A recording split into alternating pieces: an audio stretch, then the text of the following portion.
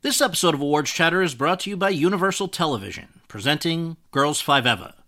Girls 5 Eva follows a one-hit wonder 90s girl group who attempts a comeback while hilariously navigating family and relationships, plus the joys and pains of middle age. The show stars Sarah Bareilles, Renee Elise Goldsberry, Paula Pell, and Busy Phillips. Don't miss the series critics call the funniest show on television. Girls 5 Eva is now streaming on Netflix and is for your Emmy consideration for Outstanding Comedy Series and all other eligible categories. Okay, round two. Name something that's not boring. A laundry? Ooh, a book club. Computer solitaire, huh? Ah, sorry, we were looking for Chumba Casino. That's right, ChumbaCasino.com has over 100 casino-style games. Join today and play for free for your chance to redeem some serious prizes. ChumbaCasino.com. No purchase necessary. Void where prohibited by law. 18 plus. Terms and conditions apply. See website for details.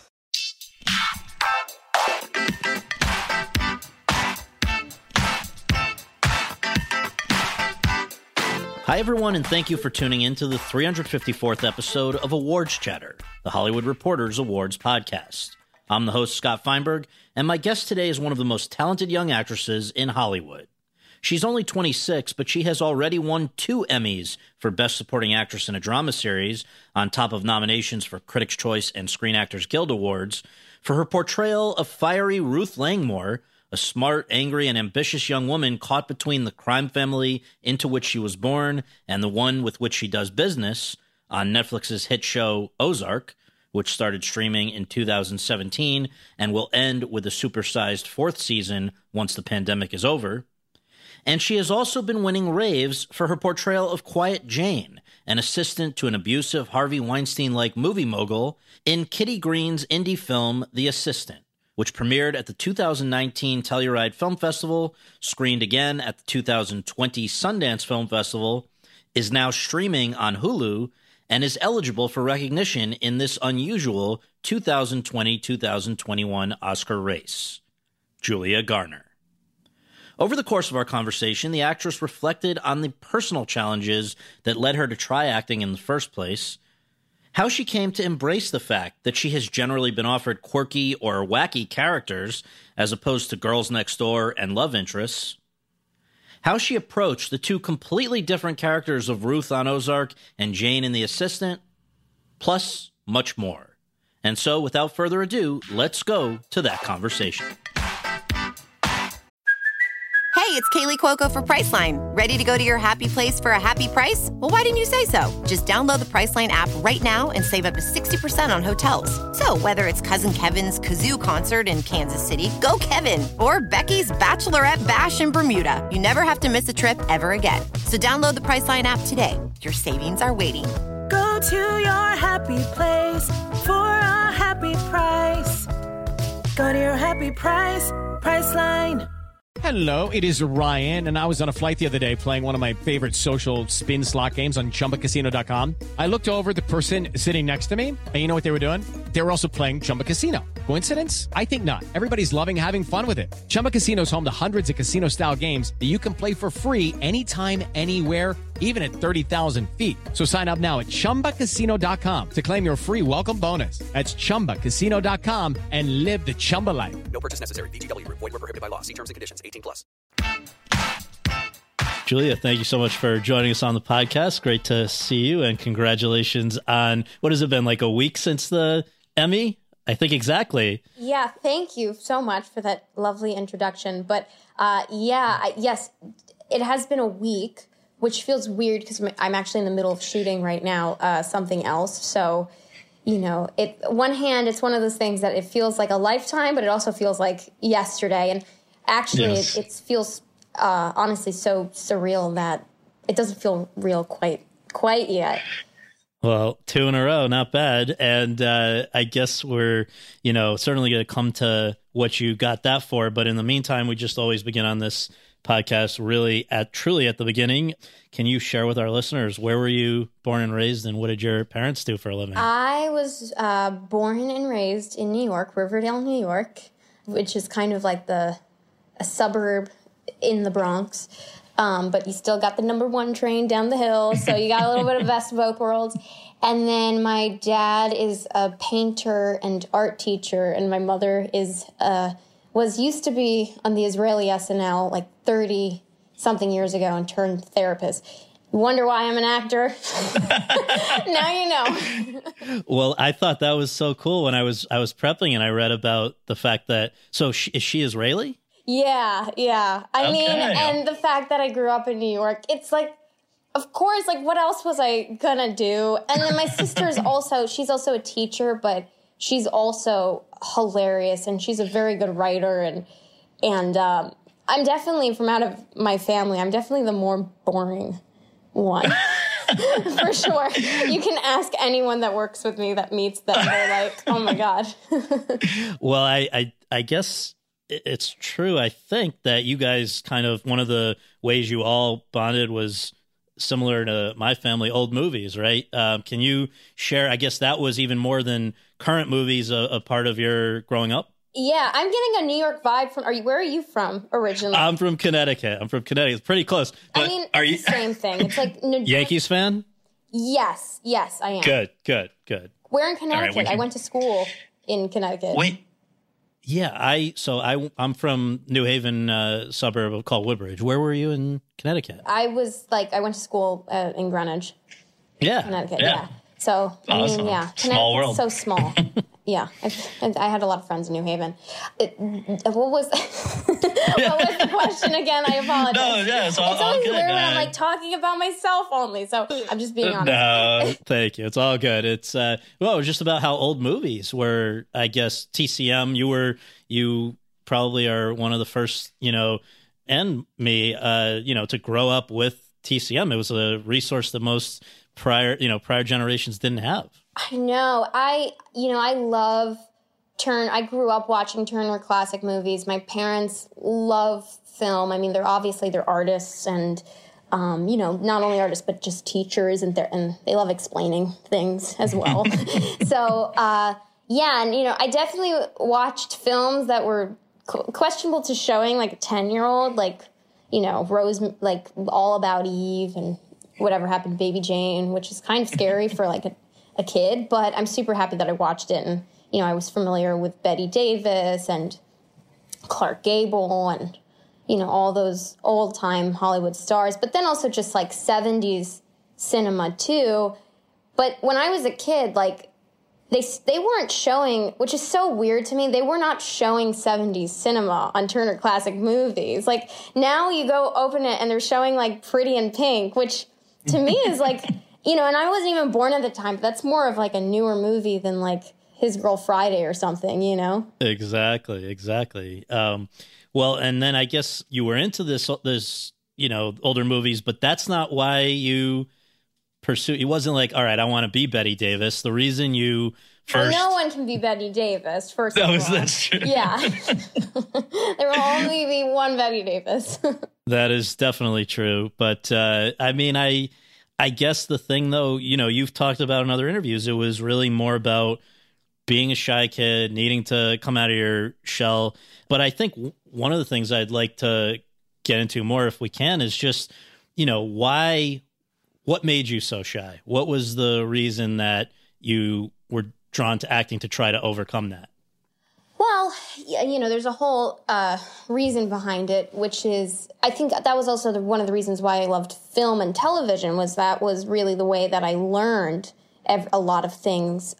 Because I'm a visual person, I had reading problems. I struggled from terrible dyslexia and auditory processing, and I had to experience it rather than, tell me how to play a game. I had to like experience the game and then kind of play it, which makes sense why I love acting, which is experiences and hands-on learning.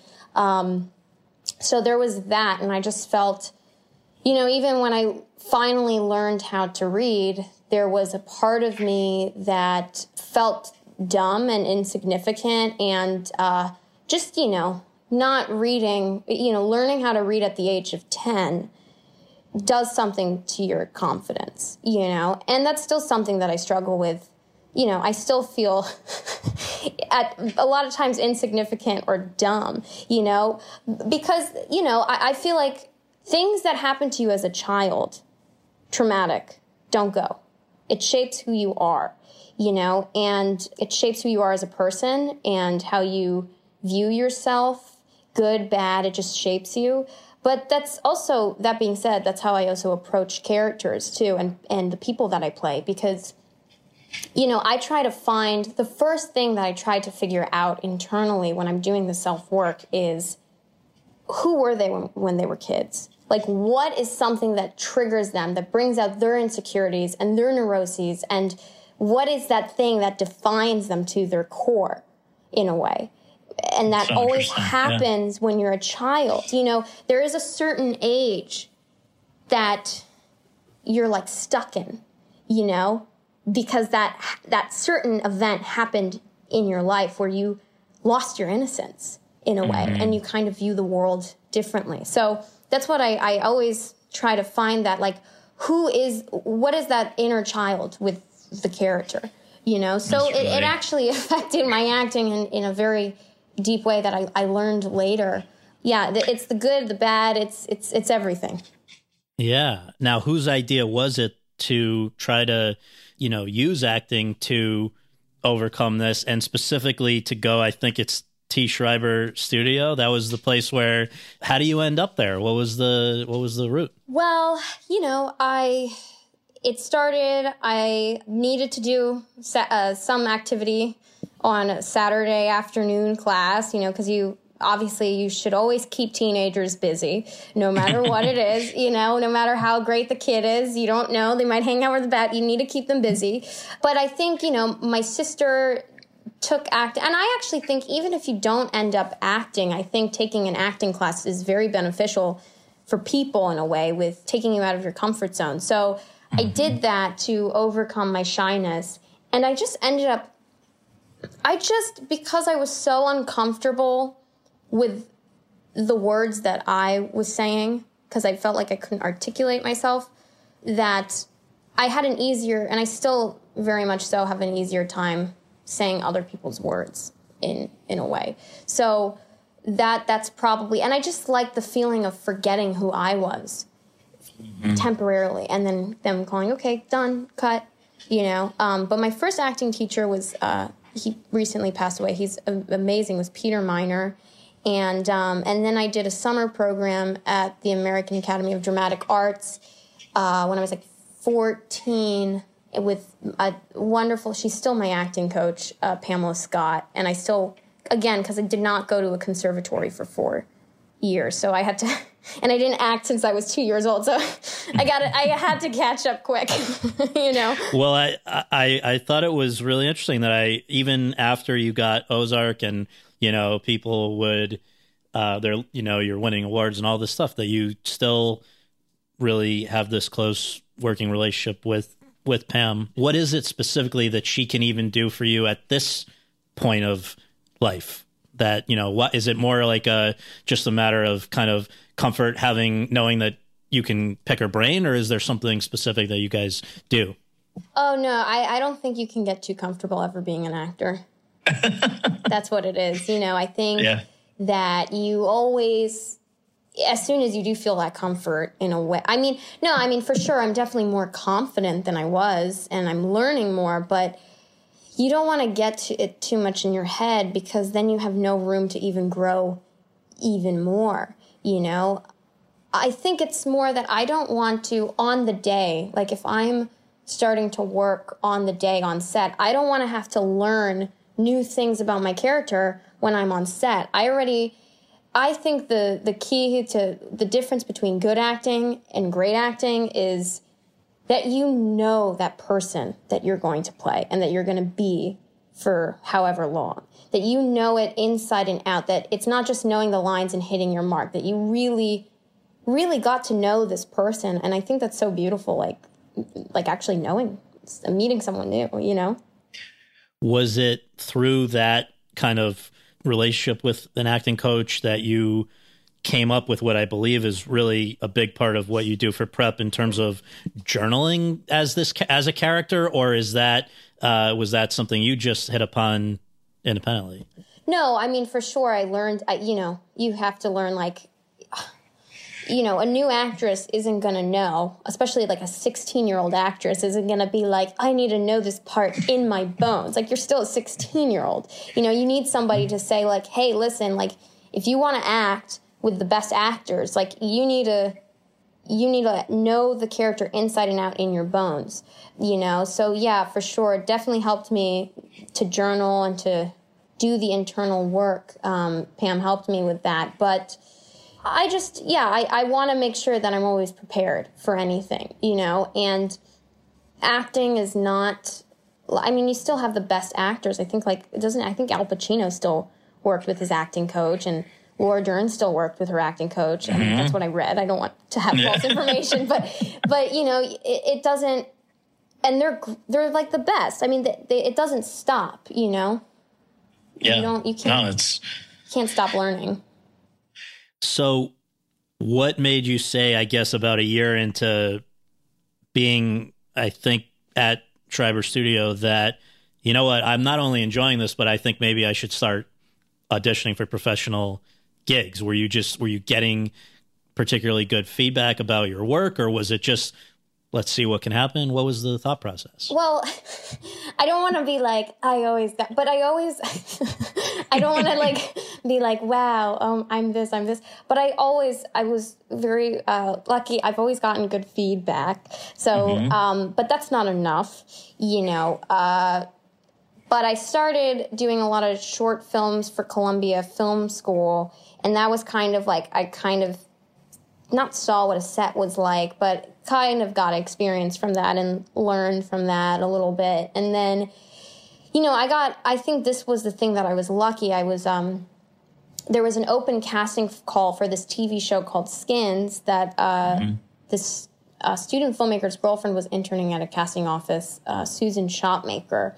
And I got a Facebook message like the night before, when I still had a Facebook, that like there was a night before, like, oh, there's an open casting call for this English show that's going to be brought in America. Like, just come by. And there was 1,500 kids just in New York. They were also looking in Canada and LA. And it ended up being me. It was a crazy audition process, open casting call, which they don't have those anymore. And it ended up being me and another girl. I thought every audition was going to be like that, which it's not like an open casting call at all. And I was so devastated when I didn't get it, because that was my first professional audition. And that casting director, Susan Shopmaker, called my mother and she said, I'm going to find this girl a manager. She's going to work. Don't worry. And she did find me a manager, and that manager ended up leaving the business, but I was also lucky that he suggested another manager, and I'm actually still with my manager today. That's great. So, and then a few months later, she cast Martha Marcy May Marlene. So that was my first movie. I very much remember seeing that on the festival circuit, and I think just for listeners who haven't yet caught up with it, it's basically sort of a group of young women who are being indoctrinated, I guess, into a cult might be a way of putting it. I don't know. Had Sean Durkin, the director, and I think the writer, he'd never made a feature. That was his first. He was like, I mean, everybody was such a baby on that set. Like, everybody was like, I think they like just finished film school or like barely finished. Like, it was one of those things, and it was like summer camp. And I was 16. So the thing that I learned on that set was how to be on a set. I didn't even know what a script supervisor was. Like, I was, and this was like 2010. So when I went to Sundance, like, Sundance was very cool amongst like film people, but it still wasn't super like commercial. It was, So I kind of was just going with the flow, like I just was like, oh yeah, this is the festival that, Robert Redford started, I guess. So yeah. And the movie, really was a critic's darling and got a lot of good feedback. And I guess I would imagine that for you, that really sort of led to a maybe greater number of auditions or opportunities or whatever. And I wanted to pause there to ask you about something that you've said in other interviews, where you talk about the fact that from very early on, maybe from that point, you realized that there were certain kinds of parts that people were inclined to think of you for and certain kinds that they weren't. And I wonder, just how do you figure out what people are gravitating to you for or aren't? And how does that, is that a weird thing to even know, or, you know, just processing that? I think the thing was that I didn't move to LA right away. Because as much as I love LA, but I think a lot of times before Ozark, a lot of people in LA didn't quite, they were like, she's great, but there was always a but. And it was like, she's great, but maybe she like needs to straighten her hair and like get veneers, you know? like there was, they just couldn't accept the fact that like, I guess I had a gap tooth and like really curly, weird blonde hair. They just didn't quite get it, which is fine. It worked out for me in my but it was a curse and a blessing at the same time. But I kind of knew, I was like, I need to get something that will be kind of weird and not quirky, but just kind of bizarre and like not like Girl Next Door, but then also gets from that, because it's universal and everyone likes it, that it gets kind of a commercial aspect of it too in the end. And that ended up being Ozark. We didn't know where the show was going. Obviously this was kind of his passion, all that thing. And that's kind of what it was. And now all of a sudden people are like, oh my God, Julie. I'm like, you didn't like me. Like, not like me, but you didn't cast me. Like, like I can't, like, when people are like, how come you never did these kind of parts and those typical, those like Girl Next Door parts? I'm like, because no one ever cast me like for them. Like, I probably auditioned to play someone's kid, but they didn't cast me, So. Well, let's talk about some of these parts that were between Martha Marcy and Ozark, because as you say, they tended to be maybe eccentric or outsider or whatever. Yeah, it's okay. You don't have to sugarcoat it. That's no. Well, let's start with a religious Mormon who believes she's impregnated by a song in Electric Children. This was your, I guess, most sizable part up to that point. Which is funny, because when we were shooting that, I was in Utah and was like, I'm pretty sure I'm the only Jew in Utah right now. So it's fine. But yeah, from New York. Yeah, well, I guess, and that one almost didn't happen. It was sort of a last minute thing, right? Yeah, it was talk about amazing student film. It was, our director, Rebecca Thomas, was who, I love, and she was just graduated. I believe it was like her thesis in a way, which talk about like an amazing thesis. But yeah, that was, another thing that I was super happy about after Martha, I auditioned for leads and big things and all those things, but I subconsciously didn't really want to book them because I knew that I wouldn't be ready to like carry a movie. And there was a point where I was in a few things, and I remember thinking, like, I'm ready to do a lead, and I want to do that, but it has to be the right thing. And I think that was definitely the right thing, It wasn't this big Hollywood budget type, like, you have to be ready for that, because carrying a movie is it's a very big responsibility. You just have to also know how to break down a script, too. Properly. Do you remember any of the bigger movies that you went out for but didn't end up getting at that time? Oh my God, there were I can't tell you how many auditions I went. I was talking about with my sister. I was like, remember I used to go on like 3 auditions a week? Oh God. Yeah. But I feel like it all worked out, I'm so happy with how my career has been going. I wouldn't change it. Totally. I'd rather do it slowly and steady than just rush. So, but Electric Children I learned so much from that film. And I learned so much from all the films that I do. Well, so that was Martha Marcy's 2011, Electric Children's 2012. Also 2012 are 2 others that I just want to mention. I know they were smaller parts, but it's, I guess Perks Well, being they all Wallflower. Oh, yeah, exactly. And Perks probably on a, I would guess, budget-wise, was probably bigger than anything to that point. Yeah, I was. Maybe? I mean, yes, I was a featured extra on that. Yes. But yeah, I mean, for sure, and it was very exciting to be on like a super big set, you know. But that being said, like I started my start on doing indie films, you know, and that's honestly why I wanted to also, if we're talking about The Assistant as well, like that's why I wanted to do. I remember between Ozark and I was doing Dirty John and Ozark, as much as they're all great TV shows, I remember telling my agent, like, I want to do something where I'm going back to my roots, which is a smaller independent film, you know, with a powerful story. So, yeah, and I was lucky. I got The Assistant. Definitely, which I'm gonna focus on more than some of these, but I do want to mention, I read that David Chase specifically wrote the scene in Not Fade Away that you appear in. How does that come about? Oh man, well, that I will tell you some other crazy extra stories about that. So I auditioned for the daughter in that, and I didn't get it. Again, I always audition. They're like, she's a weird looking. So they auditioned. So he wrote me as some like weird ghost dreams. Of course, he wrote a weird ghost dream sequence. You know, that's the part that I'm going to get. So, so I got that, and that was actually my first trip to LA.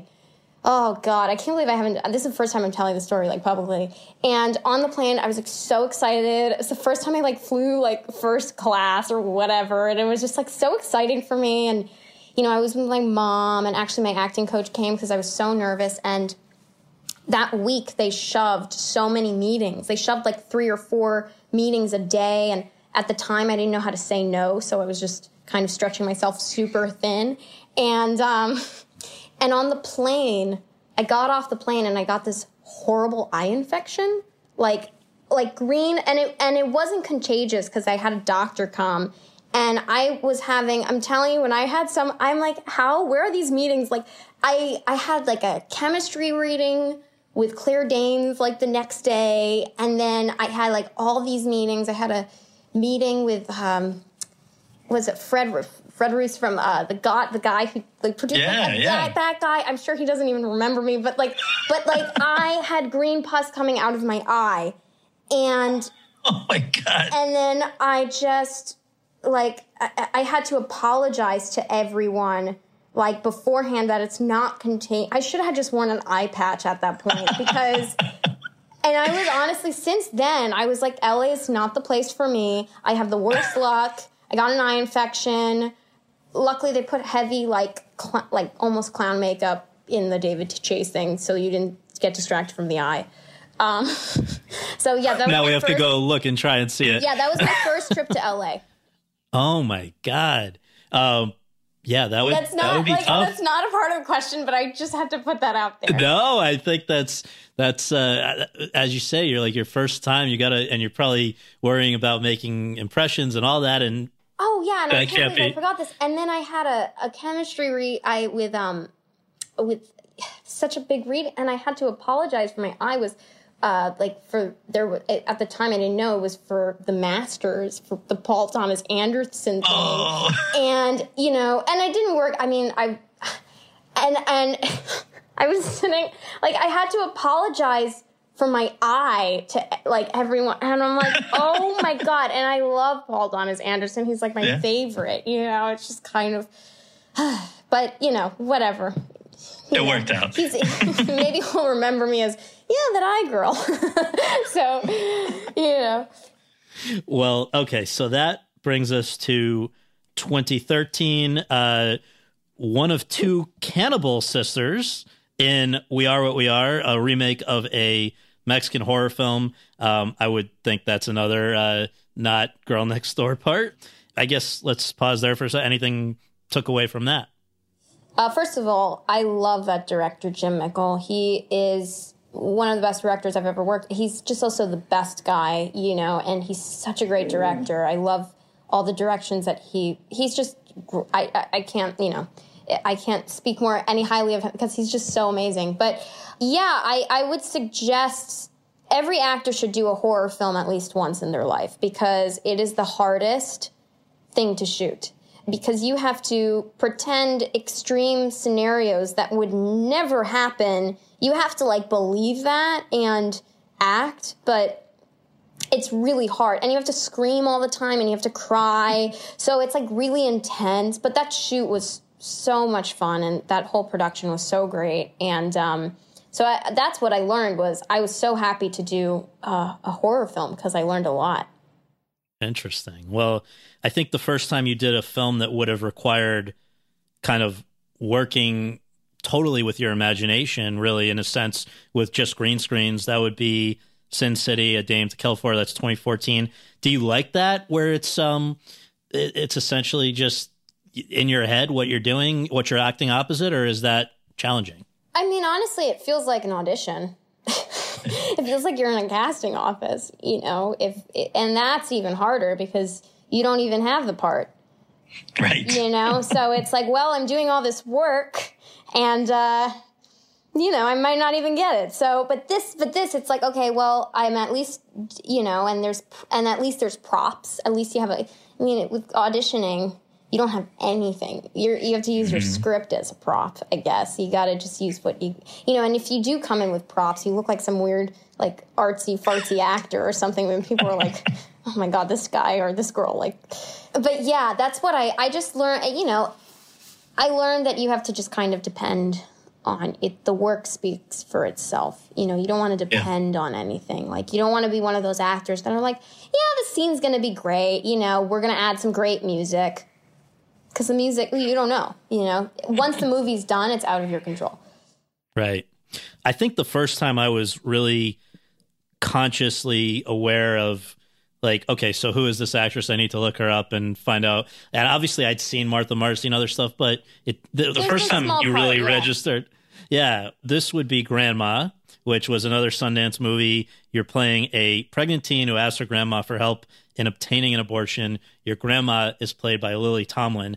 And I would imagine, as you've talked about, being somebody who was familiar with movies from before your time, that she might have been somebody who was already on your radar. And I just wonder how that works when it's the two of you and she's a legendary person. Is that intimidating? Or how do you come super iconic? No, I mean, again, I was super young, so I think one hand, yes, I knew all, like, the movies and the famous movies that she was in, but you're kind of like, when you're, like, a teenager or, like, even, like, 19, 20 years old, you're kind of just, like, go, go, go, and you don't really process things. So, like, one hand, yes, but the other hand, no. But the thing that I saw, her stamina is, like, next level. And that is a big part of this business, and any business, really, is stamina.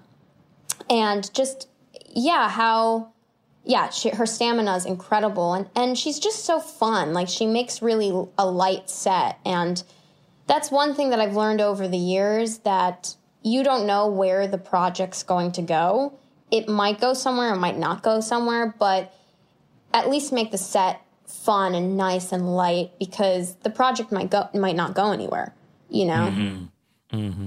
So I think it would have been roughly around that time that you started what ended up being a recurring role from seasons 3 through 6 on one of the TV shows that's, considered one of the greatest ever, not just of recent years, and that is The Americans. You were playing the CIA agent's daughter who gets romantically involved with this KGB spy. And by the time you joined that show, I think it was already held in really high regard.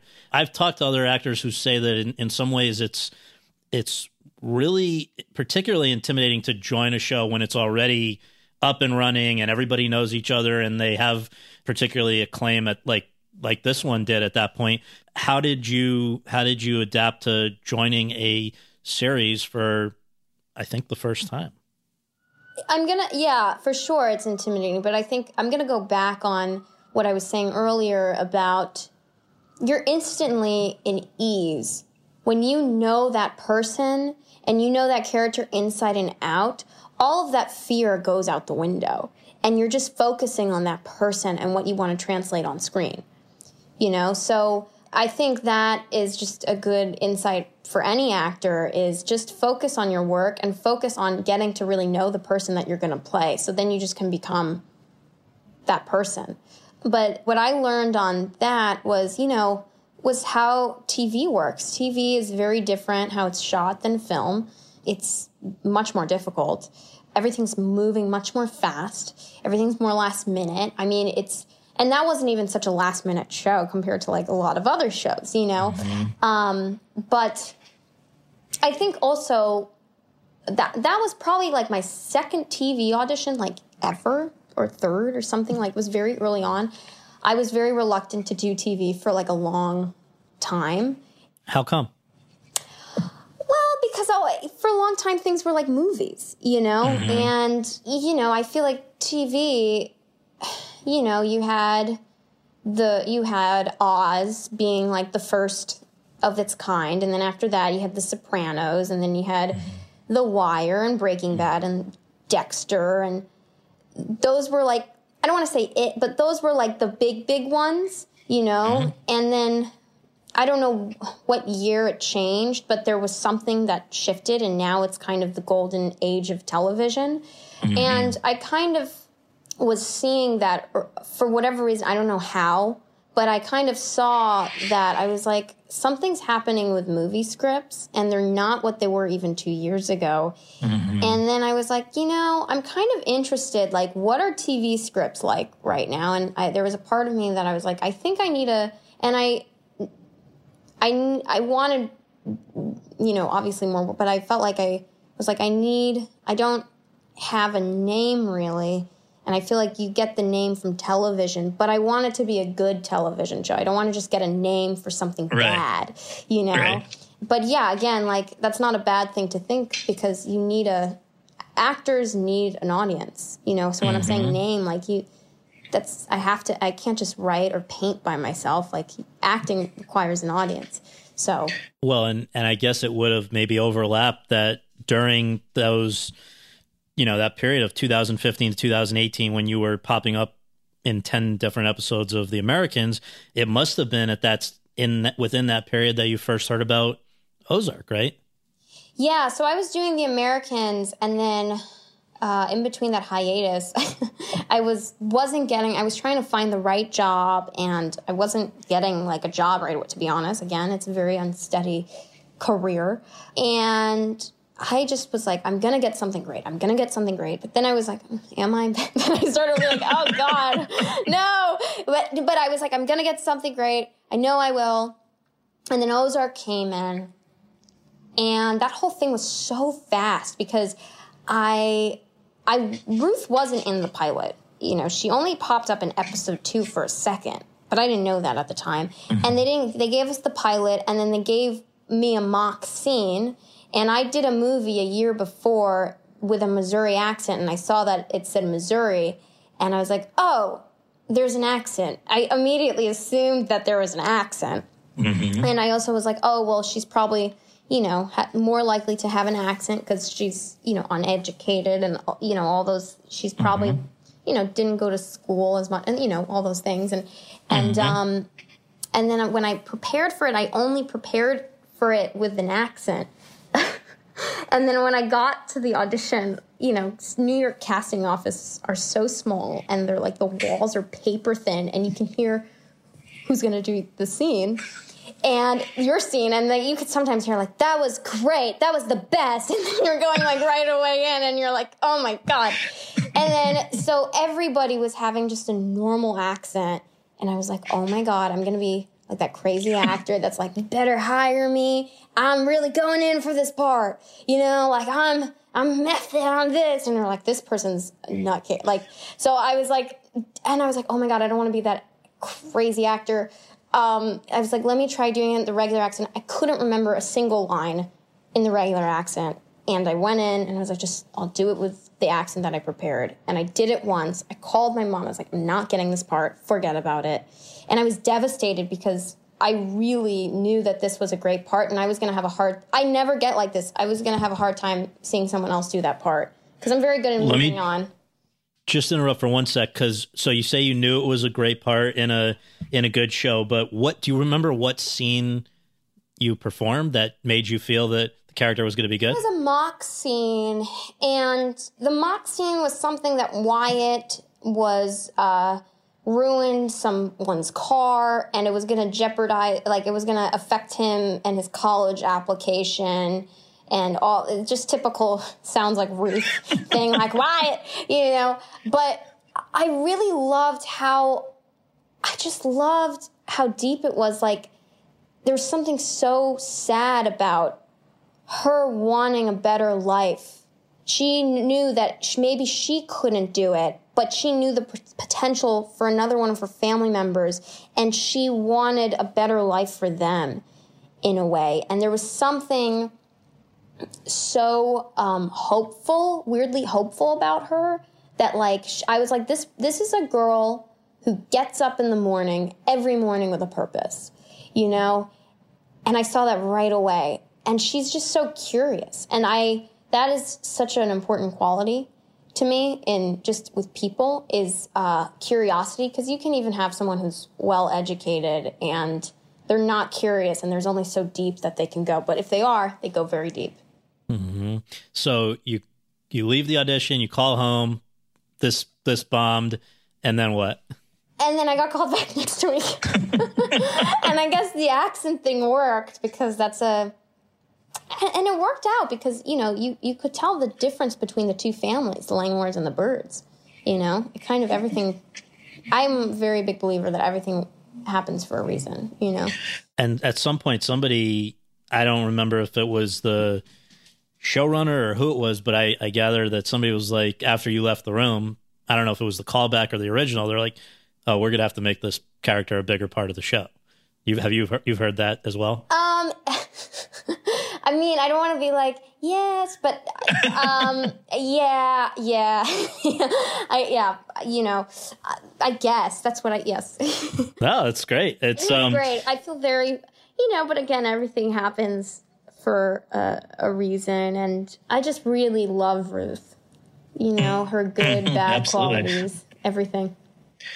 So, had you ever really spent a significant amount of time away from home, your family, all of that, when now you're being asked suddenly to go, I guess for a big chunk of the year, to Atlanta, where your surrogate family now is going to be Jason Bateman, Laura Linney, and all the Langmores. That's a really funny sentence. My surrogate father is Jason Bateman. My surrogate mother is adopted mother is Laura Linney, adopted father. Yeah, all that stuff. That's really funny. Yeah.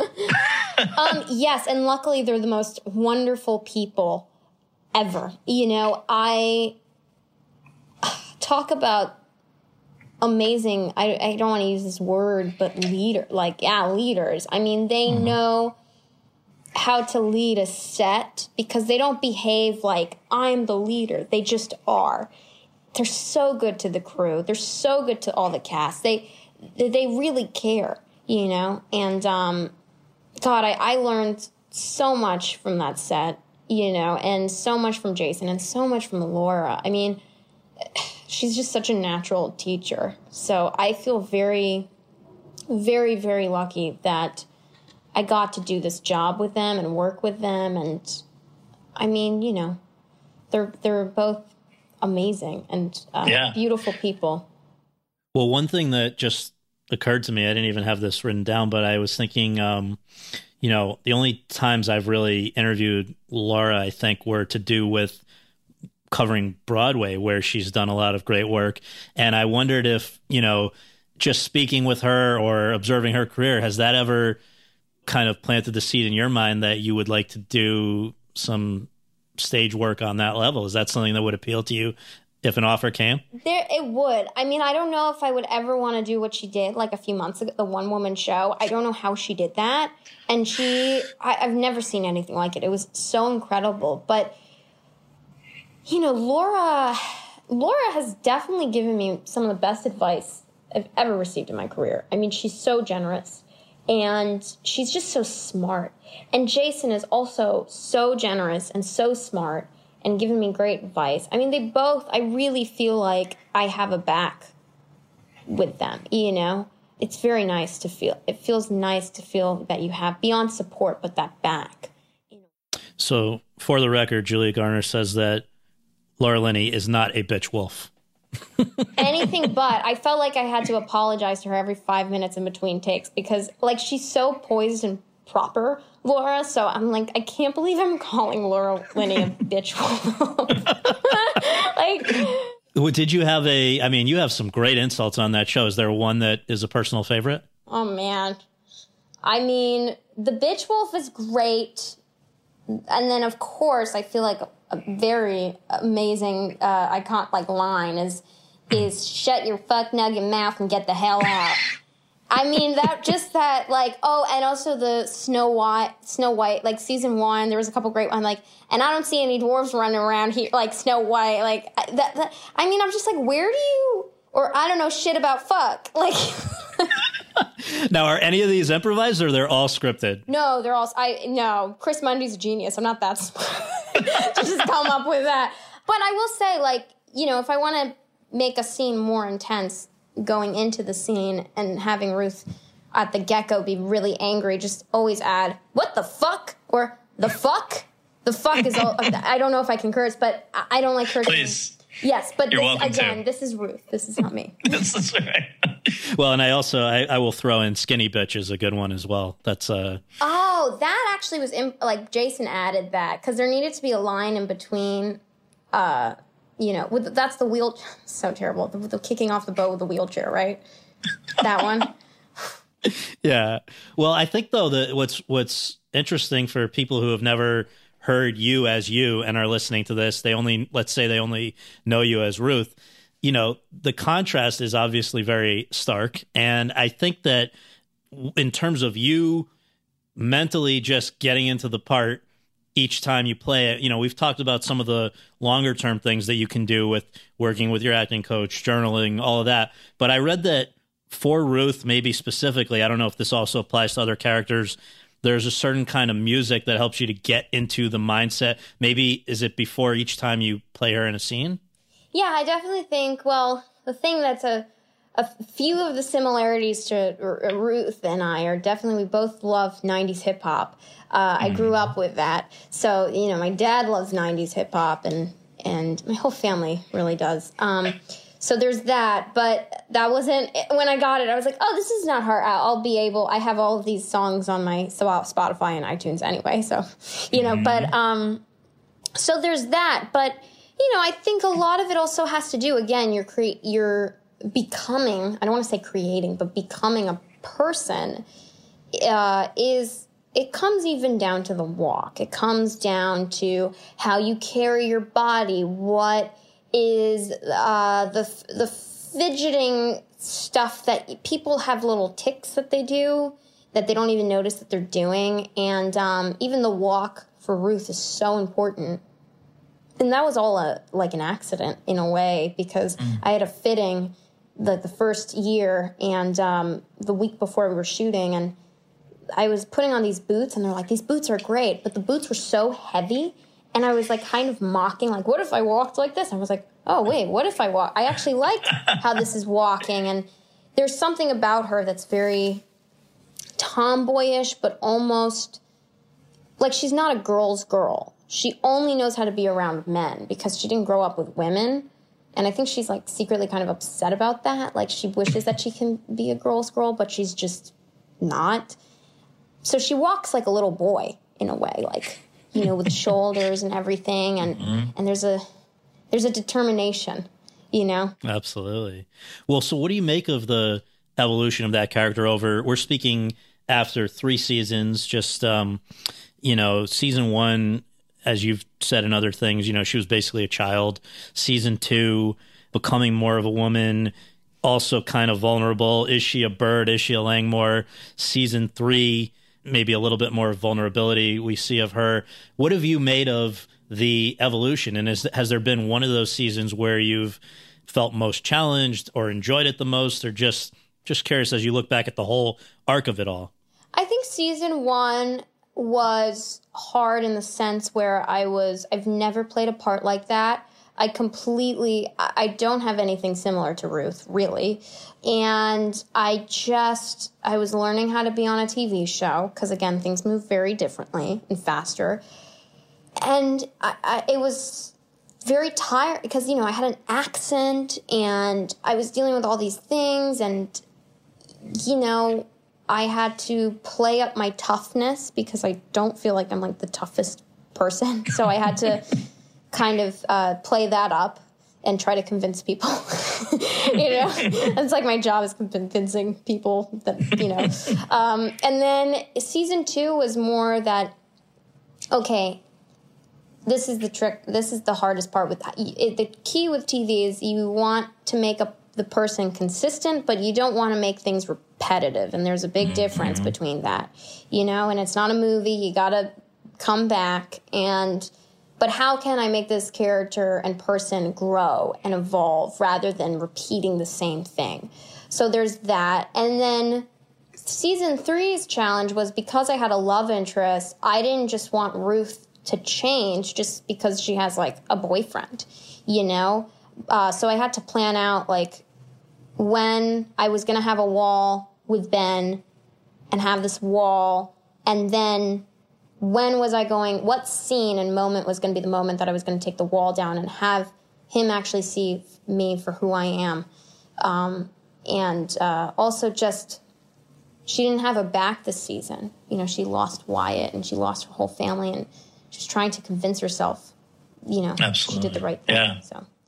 Well, I'm wondering, I guess, between after your work on season 1, that I don't know if you were already on to the work on season 2 when season 1 dropped, but when that moment happened and you're on a show on Netflix, which is going out to basically every country except North Korea, pretty much, and Emmys really was more second and third season, but just, the show, obviously you're on a major show in a big part. When did you feel the impact on your own day-to-day life? Like, all right, I'm going to go to the store or whatever. I felt it very, very late, to be honest, because I don't read anything about myself, ever. Like, I had to read and see, like, I've read maybe only a handful of reviews in my life, but, like, not a lot. Like, I've maybe read a total of, like, and this is my whole career, okay? Like, maybe, like, 6-7 reviews. Wow. And why is that? Like, this is my whole career, not just Ozark. Because good or bad, it's going to affect you because it's going to get in your head. And I don't mean like, becoming conceited or whatever, but I mean, it could be that too. But more, everyone seemed to like me last year or liked my last performance. I hope that I have to keep it up. And it's just good or bad, or even if it's like, oh, they really hated it, and then you just get self-conscious, and that's not what acting is about. You're just being present in the moment, and, so I try not, I really, like, unless if I have 6 different people sending me the same review, that they're like, you have to read this, I'm like, okay. So that's normally the case, so I try, I think that's the downfall. But you can't help if somebody sees you at, a gas station or something and says where suddenly, I guess just in terms of that side of it, where, I remember, I don't know if it was Woody Allen or somebody was saying that a big part of what, I don't think it was Woody Allen. Somebody was saying, even if it was, yeah, it can be any like famous person. Yeah. That they were saying that a big part of what makes you good as an actor, in their case, I guess they can't speak for everybody, is being able to observe people behaving normally and processing that and then channeling that into your work. But if people are no longer behaving normally around you, does that make your job as an actor harder? Yes and no, but this sounds terrible, but that's not my problem. That's their problem. Yeah. No, but what I'm saying is, for you, is it harder, though, because when the other thing that you were talking about being frozen at whatever age. Like people, I think earlier on, maybe when we were talking about whatever happens to you as a child, that's going to shape who you are as an adult. Another thing I've often heard is like, in some ways, you're frozen in certain ways at the age when you become a famous person, because life is not going to be the same after that. For sure. Yeah, but I think, I've had a lot of, like, I feel like everybody has life lessons in a way, and I think one of my life lessons is things can change in a flip of a dime in a way, and it's the same with this business, but if you can control your consistency on what you can do as a person or your work that you deliver, that's not going to, if you can be consistent, that's not going to change, but other people might not be. So that's what I mean. It's like, not that it's like, oh, it's your problem, not mine. I just mean that, like, you have to be consistent if someone else isn't being consistent in a way. Right. So yeah, but I will say this, like, I haven't been feeling it as much, like, because it has changed. I mean, I will say this, as awful as 2020 is, the mask thing, if I wear sunglasses and a hat and a mask, like, it's so great. Like, and here's the thing, it's like, it's also, it's killing two birds in one stone. You're getting protected and I'm not getting bombarded in a way. That's right. Well, and it's not like you've had a lot of time between seasons to just like hang out and party. Let's just note. First of all, I never did that anyway. Like, I'm like the most boring person. Like, I never. No, I'm not. I don't leave my house, and my life hasn't changed before, after, whatever. Like, I don't leave the house, so that's been consistent. Well, I will say, though, I mean, you had all these three limited series between seasons, I assume, with Waco, Dirty John, and Maniac.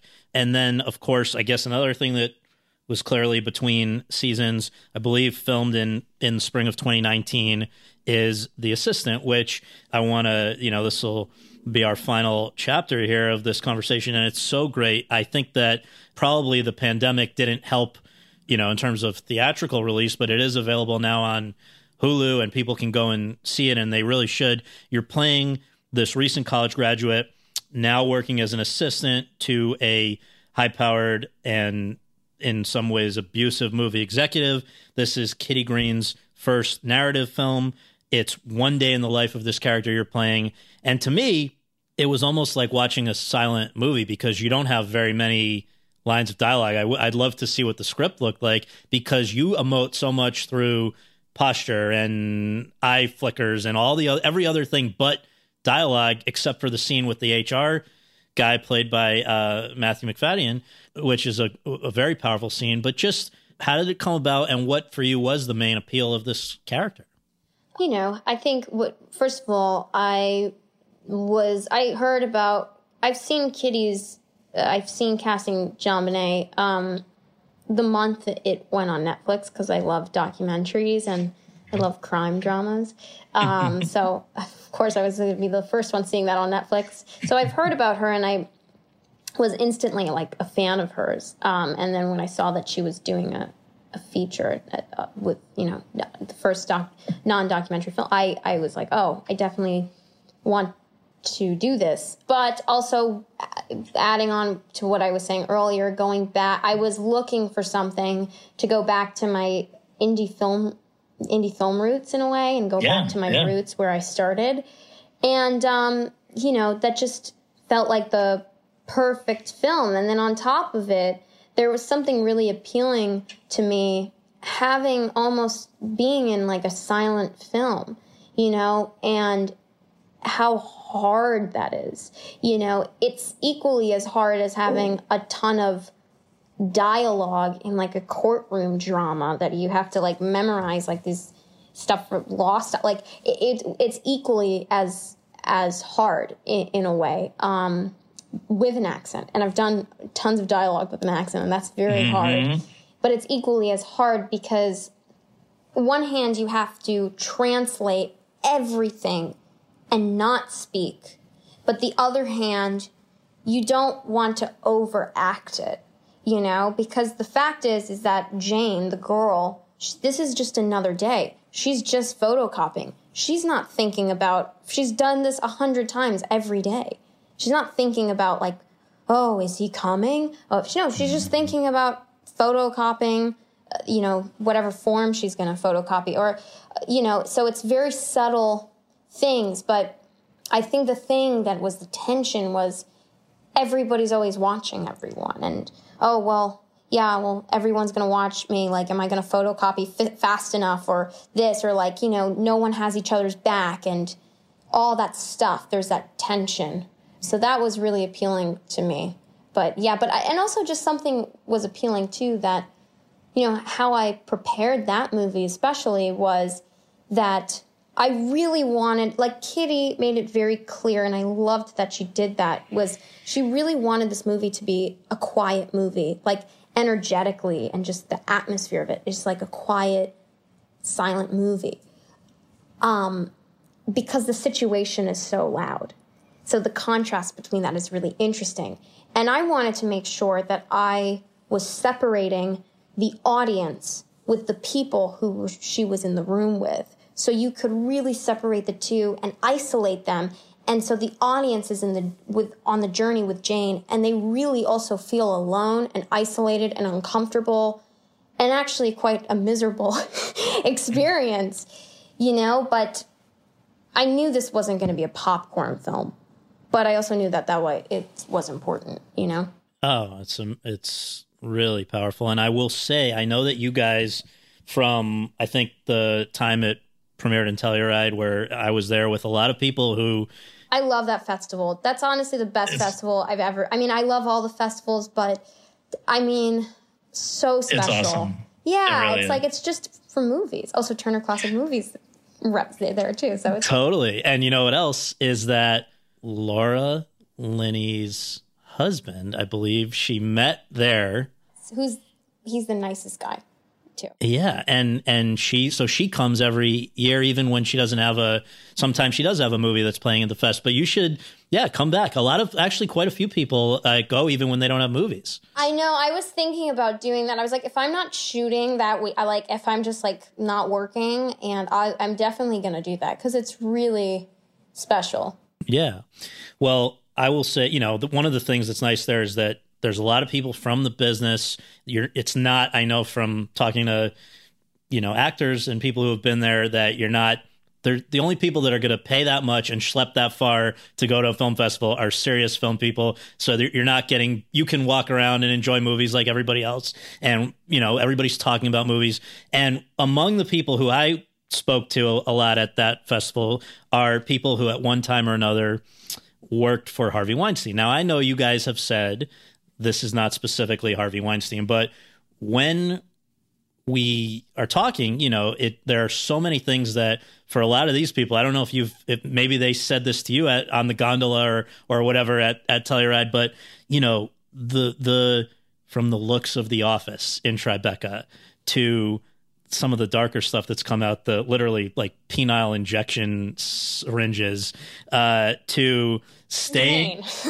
I'm not like, it's like, oh my, I'm not, I mean, I laugh when things are really terrible. So yeah, no, it's crazy, but staying at they're reliving their lives because, all right, Harvey when he's coming to LA, he stays at the Peninsula, which you guys talk about. He's going to fly into Van Nuys. He's always a slob, so the desk needs to be cleaned up.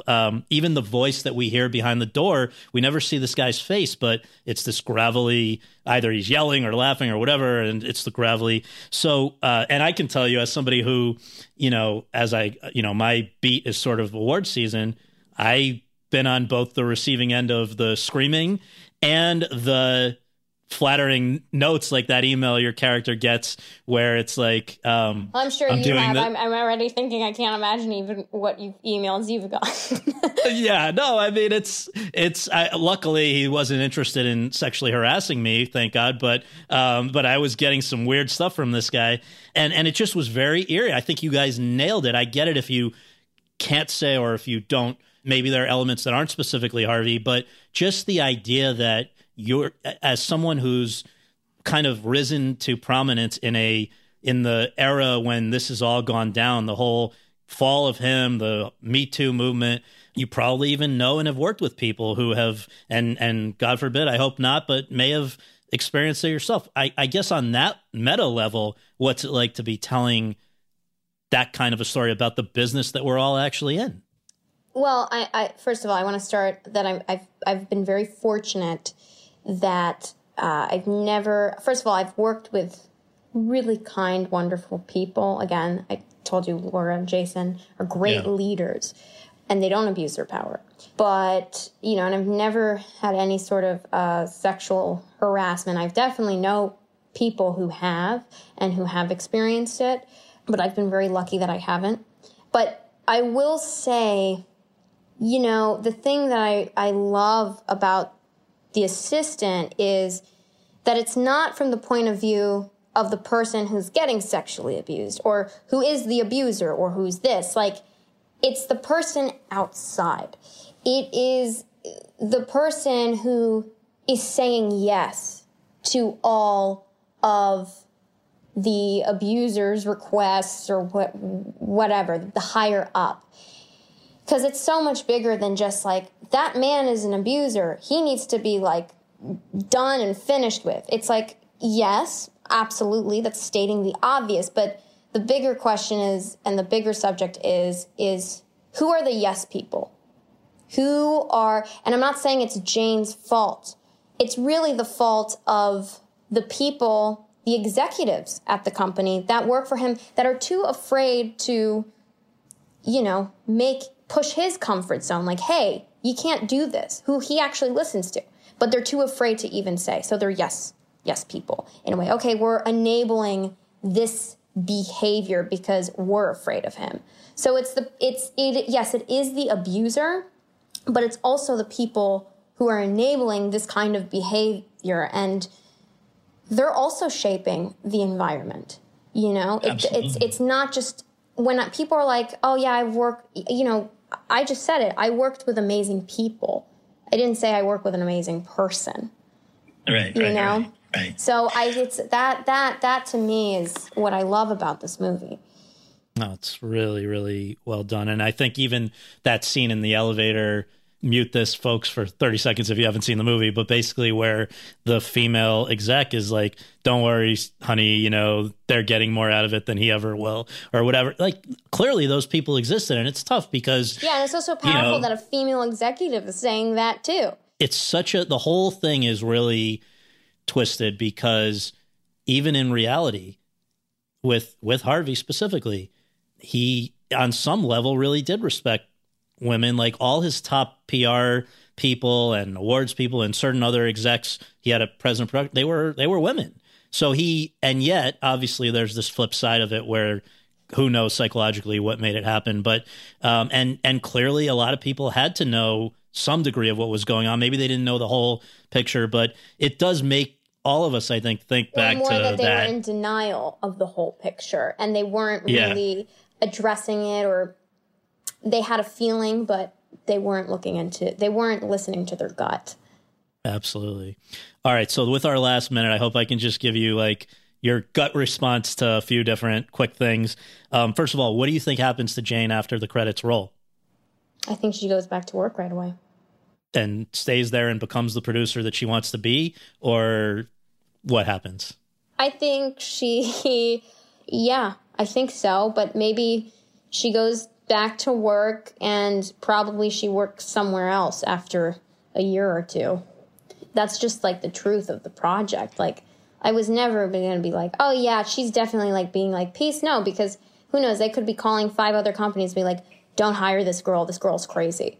So, and I think that did happen. Yeah. Oh yeah. And I think, it was interesting. Like, not that people were like, why didn't she just quit? I'm like, how many times did you experience an abusive, and you did not say anything because you're in such shock? Like, before you judge, just reflect back of different situations that you've been in. And it's always a what if question, but sometimes it's not reality, Yeah.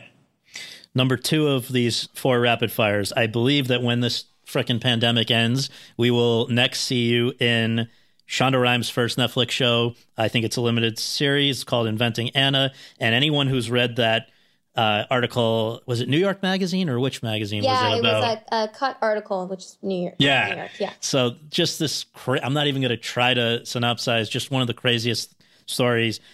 You did, I read, I think in our own recent cover story about you, visited Anna Delvey, who you're playing, and in jail where she is at the moment. That's got to be one of the more surreal things as an actress that you've had to deal with? Yeah, it got super meta at one point because she asked me how I don't want to do the X, but she's like, how are you playing me? And I don't want to do it too much because you guys have to see, and her accent, and I was, telling her how I want people to see her as a person rather than a caricature, because I feel like, the public has, she hasn't really had any interviews in a way. And I want people to understand her story. That's my job as an actor, for people to understand why that person did that. So, and then she said, and I said, and your accent's really hard. And she's like, how do you sound like me? and then I said, I don't know. She's like, no, do it. And she taught, and it's this weird German, Russian, but has American tones to it. Like the music of how she speaks sounds like an American almost, because she's been here for a while. And then we were just talking like each other, and it got really meta. That's great. I can't wait to see that. It's 3 of 4 is, have you spoken with Madonna? No. Never? Mm-mm. Okay. And finally, I'm like, where are you hearing that, Scott? Are you just on the internet? No, I'm a very big fan of hers, though. So, no, but yes, I don't really know how to answer that question, but no, I haven't spoke to her or met her. So we're not ruling out written correspondence. Okay, like, is she with you right now? Okay, number 4, and finally, it's amazing. You're 20. I'm 26. Wow, I had to think about that for a second. That's my mindset in 2020. That I'm just like, what day is it? How old am I? Am I a girl? Am I a boy? What am I? I only bring it up. I know it's not always polite to talk about age, but I bring it up because it's okay, because this is the thing. It's a fact. I am 26. It's whatever. By the way, that's you're so young, and Thank you. I'm taking that so you can say that I'm 26. Thank you. I mention it only because it's unbelievable. As people who have listened to this point in the conversation, there's a lot that's been accomplished already. We didn't even talk about the fact that, I guess we mentioned it briefly at the beginning, 2 Emmys by 26 is pretty rare and incredible. 2 Emmys at any ages, and just all the work. So I guess my final question is, what is most high on the bucket list moving forward? So what haven't you been able to do yet that you most would like to do? Is it one of those things that people, their lack of imagination prevented you from doing when you were first auditioning, like a rom-com or something like you were talking about earlier? Or is it, just continue on the same track or something in between? Definitely a rom-com, a good, like I'm talking about like a Moonstruck type of thing. Yeah. Which I love that movie, and Harry Met Sally and all those amazing rom-coms. So that for sure. But, I like doing things where I'm even surprising myself. So I don't know quite what it is yet, but when I see it and in front of me, I'll know. And it's kind of one of those things like, I can't do this. This is impossible. I can't do this. Okay, I'm going to do it. Like, that's how I always, every character that, like Ruth, Anna, Eve, hopefully I'm going to do a good job and people are going to like it. But, anything where I'm like, this is impossible. No, I can't. I'm going to do this. Let me just call them my agents and be like, yep, I'm there. Well, that is exciting for all of us. And so nice to meet you. And I look forward to our AFI thing. And thank you for doing this. Telluride one when this is all over. Please, God, I can't wait to get back there. This year was put off, canceled or whatever, but it's going to be a fun thing in 2021. You got to make it happen. Move the schedule around. You got to be there. I know. I will. Thank you so much, Scott. I'm my pleasure. Fan. Thank you.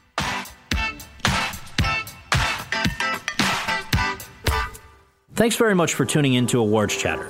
We really appreciate you taking the time to do that, and would really appreciate you taking a minute more to subscribe to our podcast on iTunes or your podcast app, and to leave us a rating as well. If you have any questions, comments, or concerns, you can reach me via Twitter at twitter.com/Scott Feinberg. And you can follow all of my coverage between episodes at thr.com/The Race. Until next time, thanks for joining us. With Lucky Land Slots, you can get lucky just about anywhere. Dearly beloved, we are gathered here today to... Has anyone seen the bride and groom? Sorry, we're here. We were getting lucky in the limo and we lost track of time. No, Lucky Land Casino, with cash prizes that add up quicker than a guest registry. In that case, I pronounce you lucky. Play for free at LuckyLandSlots.com. Daily bonuses are waiting. No purchase necessary. Void where prohibited by law. 18+. Terms and conditions apply. See website for details.